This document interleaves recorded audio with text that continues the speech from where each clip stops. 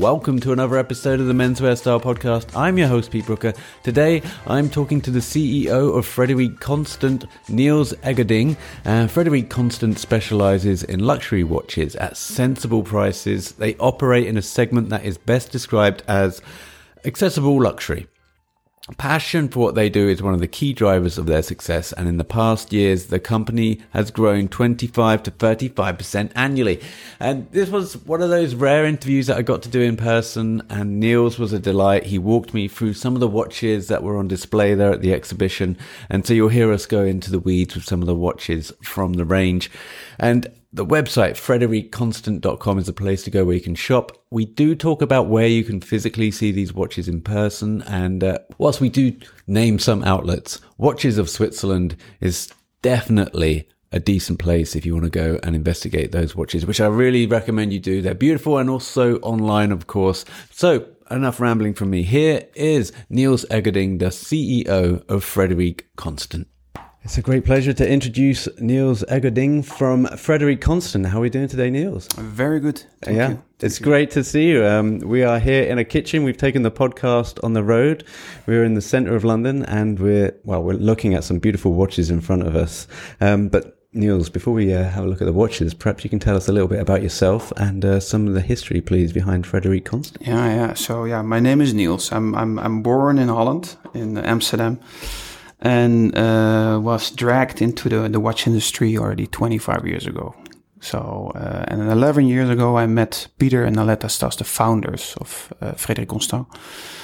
And I was intrigued about their passion and vision for the brand. And they asked me to move over to Switzerland and work together with them. And since then, time flies. It's 10 years later, making a jump. I'm managing now the company. And the brand itself, if I bring you back to the history, it's born from passion also by Peter and Aletta Stas. They really went from expatriate based in Hong Kong, working for ING, the bank, but also for Philips, Peter. And they moved once in a while back to Switzerland for a ski holiday. And looking at the windows, they've seen beautiful timepieces for high-end brands, beautiful finished, but not accessible. And there the idea was born to set up a brand, build a brand with the name of both grandfathers, grandparents, working even in the dial for clocks in that time in Switzerland. And the idea was born for a classical watch brand, but very accessible and high finished. From day one, when they started to introduce the watches, it was directly a hit. Now, almost 35 years later, we are a brand having our own manufacture complications and a diversity of luxury timepieces, but still accessible. Mm-hmm. Fascinating. And perhaps you can just talk a little bit about the design process for us, please. I know that there's a lot of love, craftsmanship that goes into decorating these beautiful timepieces. Perhaps you can touch upon that for us. Yeah, so I think it's very important for a watch brand to keep your DNA. And our DNA is classic, very classical timepieces. But above all, we have a very iconic design, what you can see here with the open heart. The idea of the open heart, and that's typically our DNA, our signature. Also the guilloche finishing, the beautiful dial details. And that for a watch, here you talk about a watch just below €1,000. So you can see it's finished high. This open heart was meant back in the 80s really to bring it up, to differentiate an automatic watch. Having an automatic watch that is winded by movement, you don't see it from the front side of the watch. But when you open it up, you see the movement details, and it really brings the luxury up. This is coming back as a DNA part of the whole brand already for 35 years. It has been developed, of course, but it's typically the DNA. And you spoke briefly about the history of working with clock faces and dial faces in the history. And I think that really does transpose into the watches. There's like the DNA that you mentioned. It's really replete with those kind of classic dial faces that you might have seen either on like your grandfather's clock, or I've got something like that in my mum's house where she's got the Roman numerals, and that's not by accident, is it, that's here? Well, the biggest thing you see on a watch is the face of the watch and the dial. So there you have a lot of liberty to come up with the high finishing. So there it's very important to also differentiate your luxury timepiece versus the lower price products, or even looking up to the higher price products. And what are their price range? So what are people coming in at for the low end to the high end? Yeah, we aim the first, let's say the first professional that has his first job into a real serious job after study. You can enter the brand starting price from 650 to 750 euro. Wow. Then we bring them up to their first automatic watch that goes to 950 euro. Then you go one step higher to manufacture.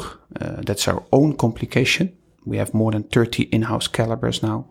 And manufacture means the conception needs to be done in-house, the production of the components, and the assembling. Then you really have an in-house complication. And we are capable of doing that large scale to keep the price low. Okay. And then, then you can evolve your customer to a more higher end product starting at 2,000 euro. Okay. So still very accessible even when you get to the high end range. Yes. Yeah. And so you said you're based in Geneva, you got the headquarters there and the manufacturing there as well. Is it all the same building? It's all in the same building, yeah. And 6,000 square meters. So what's that like to work in the manufacturing place? Every day, a huge benefit of being able to go to the factory, meet people, see process, touch the details. It's amazing. And it's good for us because we have everything in-house. So that's a huge benefit. Right. And what's it like day to day for you? So let me paint the picture of how I imagine it. You rock up to work, you go upstairs to the office, answer a couple of emails, maybe get on the exercise bike, and then it's time to hit the floor and make sure everyone's got a cup of coffee in their hand, feeling good about the day. Am I on the money? It's pretty spot on, I have to say. Forget the bike. Okay, perfect. So yeah, you come in to the factory by the main entrance, and then you go up. You go to your office. Indeed, you check an email, you take a cup of coffee. Then we start pretty early in the morning with a daily meeting. With management team. So we have 10 members in the management team, where the daily meeting, we go over the daily struggle, numbers, production numbers, and really everybody is directly on the table with the problematic. The idea of that is that you never be blocked. And because we go fast as a watch company, we have to go fast. We are relatively young. It's very important that nobody gets blocked and that everybody knows what's happening. Then overall, in every area you have 20 minutes meetings. You check in with each other. We have a very open culture. So typically in Switzerland, it's very hierarchy driven. You have your boss, the management team, the rest of the organization. And because we have a bit of a Dutch culture in the organization, it's more personally driven and very open. So we walk in through the organization, go to the production, and we really talk to people and see that we can smoothen things up to make sure the production comes out. Interesting. And so how many releases would you do, maybe on a year, or how long does it take from conception to the marketplace, would you say? It depends. A complete new conception of a movement take averagely 3 to 4 years. If you take a regular line extension of a watch, it takes like 1 year. Okay. So it varies, but we bring every year like approximately 40 novelties into the collection. And it's a global novelty collection that not every region takes all. They really take a decision what product they launch. And we always have 2 to 3 strong key launches that we as headquarter impose to the globe. And that means if there's a key launch to do, everybody needs to follow. But around that, you have smaller launches that not necessarily every market have to take. Okay, and so that makes it flexible for people also. Sure, more fluid. And do you those releases, are they collaborations with other designers? Do you bring other people in to impart new ideas and then work along those? We tried, but so you take out some ideas by doing external designers coming in. But overall, we see that if you bring in outside external designers, they go away from your DNA. Right. They like to do their own touch to your watch. And because we are relatively young, for me, protecting the DNA is very important. So we have a lot of designers in-house. So from the conception movement to the dial to the final watch, we have everything in-house. Interesting. I saw on the website that you have the smartwatch, the Vitality smartwatch. Yes. When was that introduced into the brand?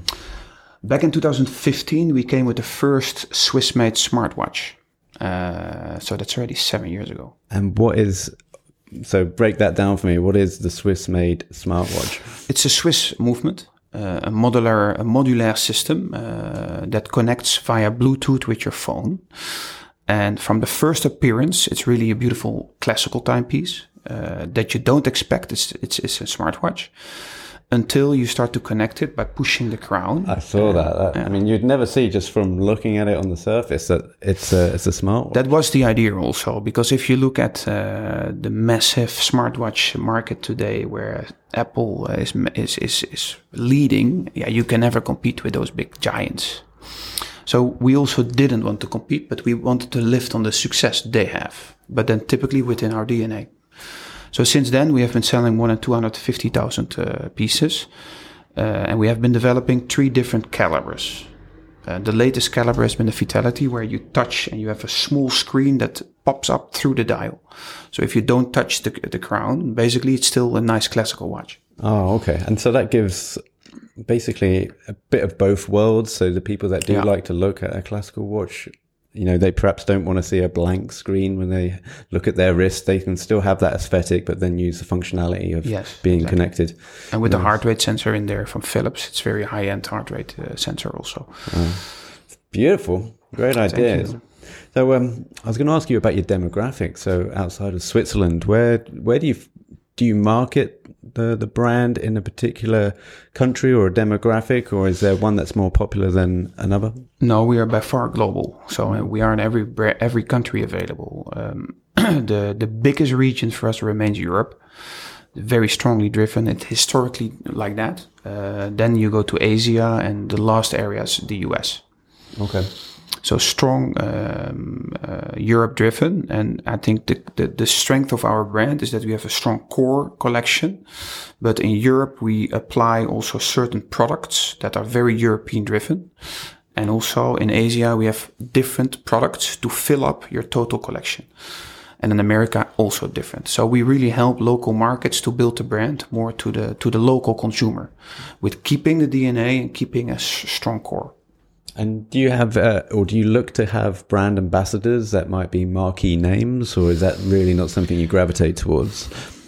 So we used to do. We used to have Gwyneth Paltrow in the past as a AAA brand ambassador known across the world. Today, I think that changed a bit. Not sure how you think, but I think the luxury, especially having an ambassador, people today are much more aware about pricing, and not necessarily willing to pay more because there's a brand ambassador behind it. So our philosophy is very clear. We put a lot of energy and money into the development of the brand, on the innovation of the luxury, to offer a fair price for the consumer, to have a beautiful finished watch, and not paying for a ton of ambassadors, basically. The overheads of having a Hollywood A-lister just turn up for a day on the photo shoot. Well, they're beautiful watches. Thanks for showing them off for me today. And in the stores, we can find those internationally, you say? So where would people go in London if they wanted to have a look at some of the Frederique? Well, they go to Selfridges. Harrods, maybe? Harrods, no. Watches of Switzerland. Watch of Switzerland is a very key partner here in London, Goldsmith. Mm-hmm. So I would tell them, please invite yourself to have a look at the collection at Watches in Switzerland, and there you can find the finest collection of the brand. Wonderful. Excellent. Well, that's where people can go, and obviously we'll leave a link to all the websites and the social handles. Do you do the social media yourself online? Yeah, we do it ourselves. Not me, myself, but my team is doing it. We're very active also, yeah. Well, how do you leverage social media? I know we're going off the grass a little bit, but how do you look at social media with regards to your industry? Do you find it's a good way to draw attention, or is there a certain way that you approach it that's going to be different to other brands? Oh, yeah, sure. It's unavoidable to tap into the young, new luxury target group, to not go digital, but it needs to be an extension of the DNA of your brand and also the factory. For us, it's very strongly detail-driven, manufacturer-driven, so our own calibers. And that should be the extension how we speak to the consumer and also socially. So there's a through line, so people don't... Yes, yeah. I think consistency is very important. Mm-hmm. Would you like to see your watch in a particular film? I mean, do you like movies? I love movies. Is there... I love music and movies. So a particular film I would like to see it. Oh. That's a very good question. I never thought about that. I'll buy you a minute here. So perhaps there's an actor or someone that you grew up watching or a movie. I mean, there's I've seen. I like a variety of movies, but the last movie, Dune. I'm not sure if you've seen it. It's a trilogy. It's probably a trilogy that comes out because it ended very abrupt. So I don't know even. But that cast, I was really amazed. Yeah. What is the actress name? So there's Timothée Chalamet in that, and Zendaya, is it? I forget the others. Well, I'll edit it in post. Yeah, sorry that I don't know that. But listen, I'm already a little bit older also. So I was very inspired about the level of movie. I have to say, the science fiction, of course, but and that group that was acting, I would love to have my watch on that wrist. Well, maybe for the sequel, right? Because I heard that it's not just going to be one installment. It's too big a story to keep in one. So if they're out there, maybe they can get in touch. Great. Niels, thanks so much for coming and showing me these watches today. You're in London for one day, you say? You're going to do it? 2 nights, but 36 hours. So tomorrow morning at 4 o'clock, we have to wake up to take the plane at 7 o'clock from Yikes. Sydney. So, who did that to you? That's just mean. Yeah. Well, that's part of the deal, correct? Okay, well, back to business in Geneva again. Make sure the watches are produced. Yeah, get on that. I bet they all like your work staff are like, oh, he'll be gone for a couple of days. We can turn up at 10 a.m. Yeah, sure. It's always like that. You'll be there at 5:30. When the cat is from a house, the mouse dance on the table, correct? That's a Dutch expression. That's right, yeah. Not sure if it's valid in England, actually. Brilliant. Niels, thanks again, and all the best for the future. Thank you very much. You've been listening to the Menswear Style podcast. Be sure to head over to menswearstyle.co.uk for more menswear content and email info@menswearstyle.co.uk if you would like to be a future guest on the show. Finally, please help support the show by leaving a review on iTunes or wherever you're listening to this podcast. Until next time.